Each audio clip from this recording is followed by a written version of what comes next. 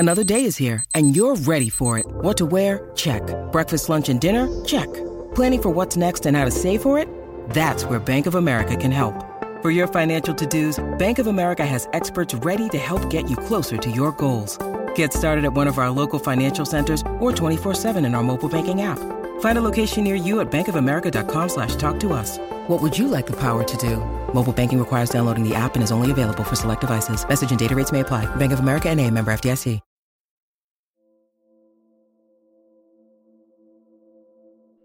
Now I know there are thousands of people who don't believe in God or the devil. I wish I was telling you a God-fearing story of how an angelic being appeared and changed my whole life. But this is not one of those stories. I'm not sure if God is real, and if he is, I don't know how he allowed such an evil to walk his green earth. I do believe in the devil, however. I've met his gaze, and I don't think I can ever shake all the hopelessness I saw in those cold black eyes. They were endless pools of black. It seemed as if the light didn't even reflect off of them. They were empty, and now that empty feeling is eating at me from the inside, and I don't know how much longer I can deny him. I can hear his breathy voice on the breeze, and it's calling my name. I used to love small, quaint little towns. Have you ever been to a small town? Well, in case you haven't, I'll elaborate a little bit. I don't mean towns of 16,000 people. I'm talking about the towns that have a population of under 1,000. The kinds of towns you would miss if you drove by them and blinked. They're the kind of places that live in children's books and country songs. Towns where everyone knows everyone, and most of the population is stretched out over miles of rural gravel roads. Can you picture it yet? Towns where you have to have a truck because the creek floods when it rains more than an inch. In the winter time, these roads remain blankets of white, as there are not any plows to come to the rescue, unless the neighboring farmer has a tractor and is feeling generous. I grew up on an 80-acre farm in a small, quaint town called Silva. This is not much of a town. I can only imagine that it is considered a town at all, because of the local post office and a handful of police officers. But I have fond memories of that farm, regardless of the events that have recently occurred. I still can't say that I have hate for that place. My grandparents purchased that land and worked hard to get everything that they had.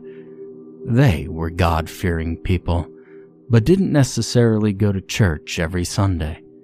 I do recall my grandmother having Joyce Myers on TV when I would get up most Sunday mornings, and my grandparents helped my father raise me, as my mother was in and out of the picture. They were like my second parents. They made me who I am today, and I miss them dearly. I truly think they are what helped keep the darkness away. Before I could get into the present, I need to talk a little bit more about my past. My parents had their problems, and I could write a whole book about things that shouldn't have and would have been. I do believe that negative actions can let negative things into your daily life, and this rule helps spark these events. My parents abused drugs, mostly pills, for most of my early childhood. They would get messed up at home, and if things got too crazy, my grandmother would come and pick me up, which was easy because she lived within a 5-minute walk from our trailer. My mother is very drawn to the paranormal, and this has some bearing on why I share the same fascination. She would read tarot cards and dabble in witchcraft. Now, I'm not saying my mother was a full-blown Salem witch, but she's told me she would participate in spells and seances with her friends. She also didn't have a full bearing on what she was messing with. This, along with unknown things, led to the events I'm going to try to describe to you. I'd been around 4 years old when this happened. My parents were suckers and would let me sleep in their bed, even though I had my own bed. And I remember waking up to my mother screaming. I can't remember anything she was saying, but I remember the tone in her voice wasn't anything I had heard come from her mouth before. She had me wrapped up in the big duvet, and I remember the room being so cold that my nose hurt. She had me wrapped up so tightly that my legs and arms had fallen asleep. She was in the right-hand corner of the room, sitting on the floor, and had me on her lap. The bathroom light was on and flooded a portion of the room with light. The light shone primarily on the bed, and my eyes followed the light, and what I saw still haunts me today. My father was levitating about a foot off the bed. He wasn't calmly levitating either. He looked like he was being pulled. He was tightly gripping the posts of the headboard and mumbling something I couldn't understand. My mother sat me down on the floor and told me not to move and to close my eyes. Of course, I didn't close my eyes. I was so scared, but I couldn't look away. My mom entered the room with a Bible and began reading a scripture and praying. My father began to convulse and flail about, all the while still a foot off the bed and hanging onto the headboard. As quickly as it started, it stopped. My father fell to the bed after his body lurched forward. And I don't remember exactly what happened after this, but I quit sleeping in my parents' room after that. As an adult, my mother has told me that she saw it leave. She had called my grandmother when she went to get the Bible. She said it was a very dark shadow. It shot off my father's feet and slithered out of the cracked window in the bedroom the moment my grandmother walked into the house. This ties into the story later. The paranormal has always been a part of my life. Supernatural doesn't scare me anymore. It'll surprise me from time to time, sure, but I won't allow it to scare me.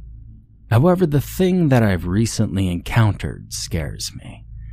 I could feel it in my bones, and it's nothing that I have ever felt. After my grandparents passed away, my father and I inherited the 80-acre farm, along with everything else that they owned.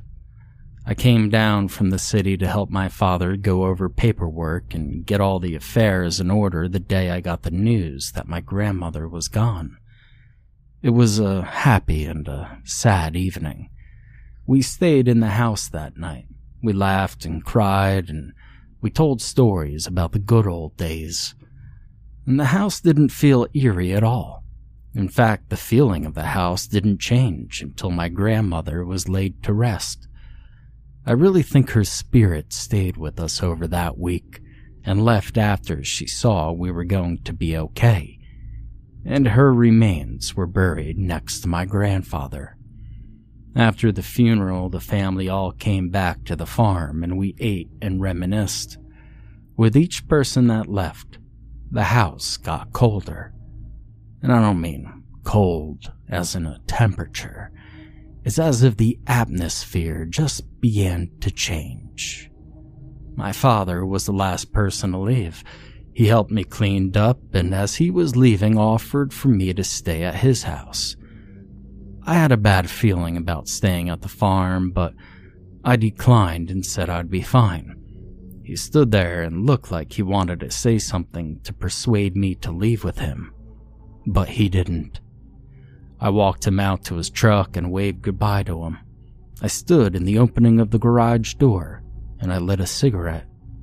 I hadn't smoked for years, but this week had earned me a few smokes. The floodlights were drawing what seemed like 1,000,000 bugs to the area I was standing in. I swatted a swarm of bugs out of my face and went into the garage and flipped off the light. It was so dark.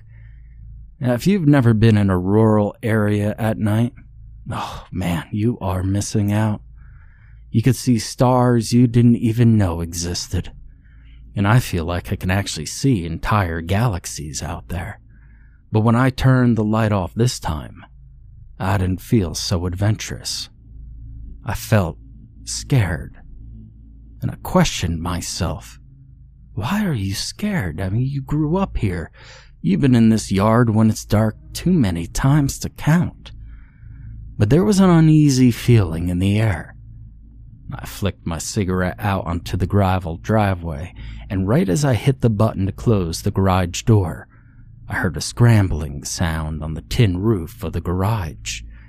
I hurriedly opened the door that led into the living room, and I locked the door behind me. As the garage door was closing, I saw a glimpse of what looked like something's legs.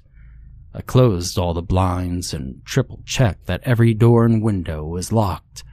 I went to the interior pantry and grabbed one of Grandfather's shotguns, and I grabbed a handful of shells from the shelf. I loaded the gun, sat down on the couch, and I listened. I was holding my breath to see if I could hear anything, and I didn't hear anything at first. Then I heard a thump on the roof, and then footsteps. I felt my eyes welling up with tears of fear and anger. Then I heard a scratching sound, and it sounded like sporadic claws being dragged along the siding and roof of the house. I even heard a sharp squeal of what sounded like something metal and sharp being ran across the windows of the living room. I felt a tear slide down my face. I wanted to call my father, but I didn't want him to be in danger. I didn't know who or what was out there. The cops wouldn't get here for a while, and they'll probably tell me I'd been in the city for too long, and that it was just the sounds of the country. Now, I don't really know what happened at this point, but I woke up on the couch around 6:30 a.m. The sun was shining through the crack in the blinds, but the house still felt heavy. I unloaded the shotgun and put it back into the pantry. I grabbed my keys, and I hesitated a little when I went to the garage door opener. The door mechanically squealed open, and I cautiously walked outside. I fumbled for my pack of cigarettes and lit one, and walked out into the sunlight. I walked to the side of the garage to get into my car, when I noticed a strange set of prints on the ground. Now, I still really don't know how to describe them. They kind of look like hooves, but that would be impossible. I then decided it had to be a large cat, and the dry ground had distorted the tracks, and that had to be what was messing with me the prior evening. I went to my father's house, and I didn't mention anything that had happened. We still had a lot of things to take care of around the farm. The fields needed to be plowed, and most of the items in the house were going to need to be packed up. So he rode back to the farm with me, and we got back to the house. I saw something laying in the driveway. I stopped a few feet away from what it was in the driveway, and my father got out first. It was a lamb. A mutilated lamb. My father looked it over and then went to the garage and grabbed a trash bag. "It looks like a stray dog chased this guy from someone else's property," he said while shaking his head. I knew no one kept sheep near us, and our land didn't border anyone else's land. But I know my father was just trying to justify the clearly odd situation. We worked around the house, and we were about halfway through packing and cleaning. We both flopped down at the kitchen table and started to chat. And I glanced out the window and didn't realize how dark it had gotten. I mentioned that we should head back to his house. He looked at me, puzzled, and asked why I wasn't staying at the farm, and I stumbled over my words. And then he said, "Well, it's a little spooky out here by yourself, huh?" He chuckled. We started to my car and loaded a few small boxes in my car that belonged to my father. He was going to take it home. There was rustling in the overgrown hay in the fields, and it was close. I told my dad to get into the car. He shrugged and opened the passenger door. and I looked out into the dark field, and I saw a figure standing in the tall hay. Now I'm 5'10", and the hay was a little over my waist. The hay hit the figure in the field at about the knees. Even though it was dark, I could tell their head was off to one side. It was like they were tilting their head like a dog does when they hear a high-pitched sound. The figure was very thin and had something on its head. I just couldn't figure out what it was. And my father started to get out of the car, but I locked the doors and slammed my foot on the accelerator. Gravel hit the still open garage and a cloud of dust trailed behind the car. My father was screaming at me, asking me what I was doing. I looked out my car window and saw that the hay was swaying behind the car in the field next to us. That thing was chasing us. I could see that in the moonlight it had horns, but not like our local deer. No, I couldn't place them. I turned my eyes away and my father was staring out of the passenger window. He tapped me and turned my gaze to the right. Out in the woods that met the fields, there were sets of eyes. I don't mean 2 or 3. I would have to say 60 or more. I can't be sure, it looked like hundreds, but I'm sure that would be an exaggerated amount. My father didn't speak until we were in the house with the door locked. After speaking about what it could be, we decided it had to be deer that was running by us, that the eyes just must have been a trick of the moonlight. Now that next day, my father and I reluctantly headed back to the farm. The tension in the air was almost tangible. After working on packing, my father and I sat out on the back porch and looked across the golden fields. "Let's take a walk," he said. I unwillingly dragged myself from my seat on the porch. I told him to hold on and ran inside to grab my boots. I didn't want to take a chance in flip-flops in the field that had old, rusty farm equipment laying around. And we started to head back to the entrance of the fields that all of the outbuildings were on. As we were walking through the fields again, talking about my grandparents, we caught a whiff of something rancid. As you have gathered, I grew up on a farm and have come across dead animals in the field. My grandfather was an avid hunter and fisherman, so I'd smelled some very, very terrible smells. This wasn't anything like I'd ever experienced before. It smelled like rot, blood, trash, and sewer all mixed together. I started to gag, and my father put his hand over his mouth, but soon followed my reaction. We walked towards that smell, and we were standing on an open, relatively flat piece of land. And then my boots hit something metal under where we were standing, and it made a hollow ping sound. My father looked down, and then he looked at me with a perplexed look on his face. We kicked away the cut hay that had been laid over the area. It revealed a large square metal plate. "Pa, you ever seen this before?" I questioned. My father didn't say anything, he just shook his head. We stupidly decided to move the metal plate because, it was a good idea, right? When we did, there was an incredibly deep, round hole, almost like a well. It was dark even in the still, bright afternoon sun. The horrid smell was the first thing that hit us. It was like a forceful wind of putrid air. My father and I just peered down the hole. Then we heard a chuckle. It echoed from the hole, and I started to back up when I saw something in the darkness.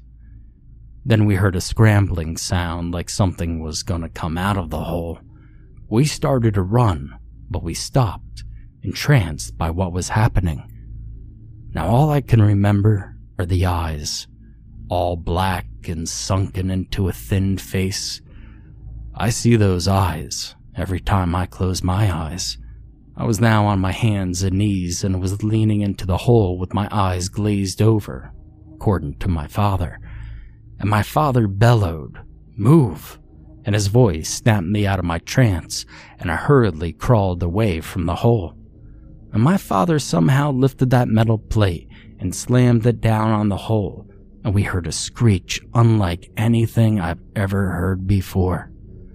It was like a barn owl and a panther, but it was so haunting and loud.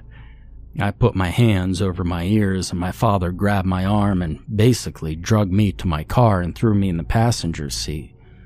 We drove in silence, other than my labored breathing, and when we got to his house, he put my bags in the car and told me that I needed to go back to the city as soon as possible. He continued to tell me that he didn't know how that hole got there, or what the hell was going to come out of it, but that he had seen those eyes before. He told me the night that he levitated, he saw a shadow at the end of the bed, and it had a hold of his legs, and had those same eyes. I returned to the city that very evening after I had calmed down. Been a few months since this all happened, and I think this thing that had possessed or whatever it did to my father, well, I think it's coming after me. My grandparents are gone and there is no one here to protect me. I was looking in the mirror the other day and I swear I saw my eyes change for a second. I saw those cold, dead eyes staring back at me. And I don't know what's going to happen. But I do know that if you see an 80-acre farm for sale in Silva, you just don't buy it. Please, no matter how much it appeals to you, if you do, you might find yourself looking into those dead black eyes, and I might be the one looking back at you.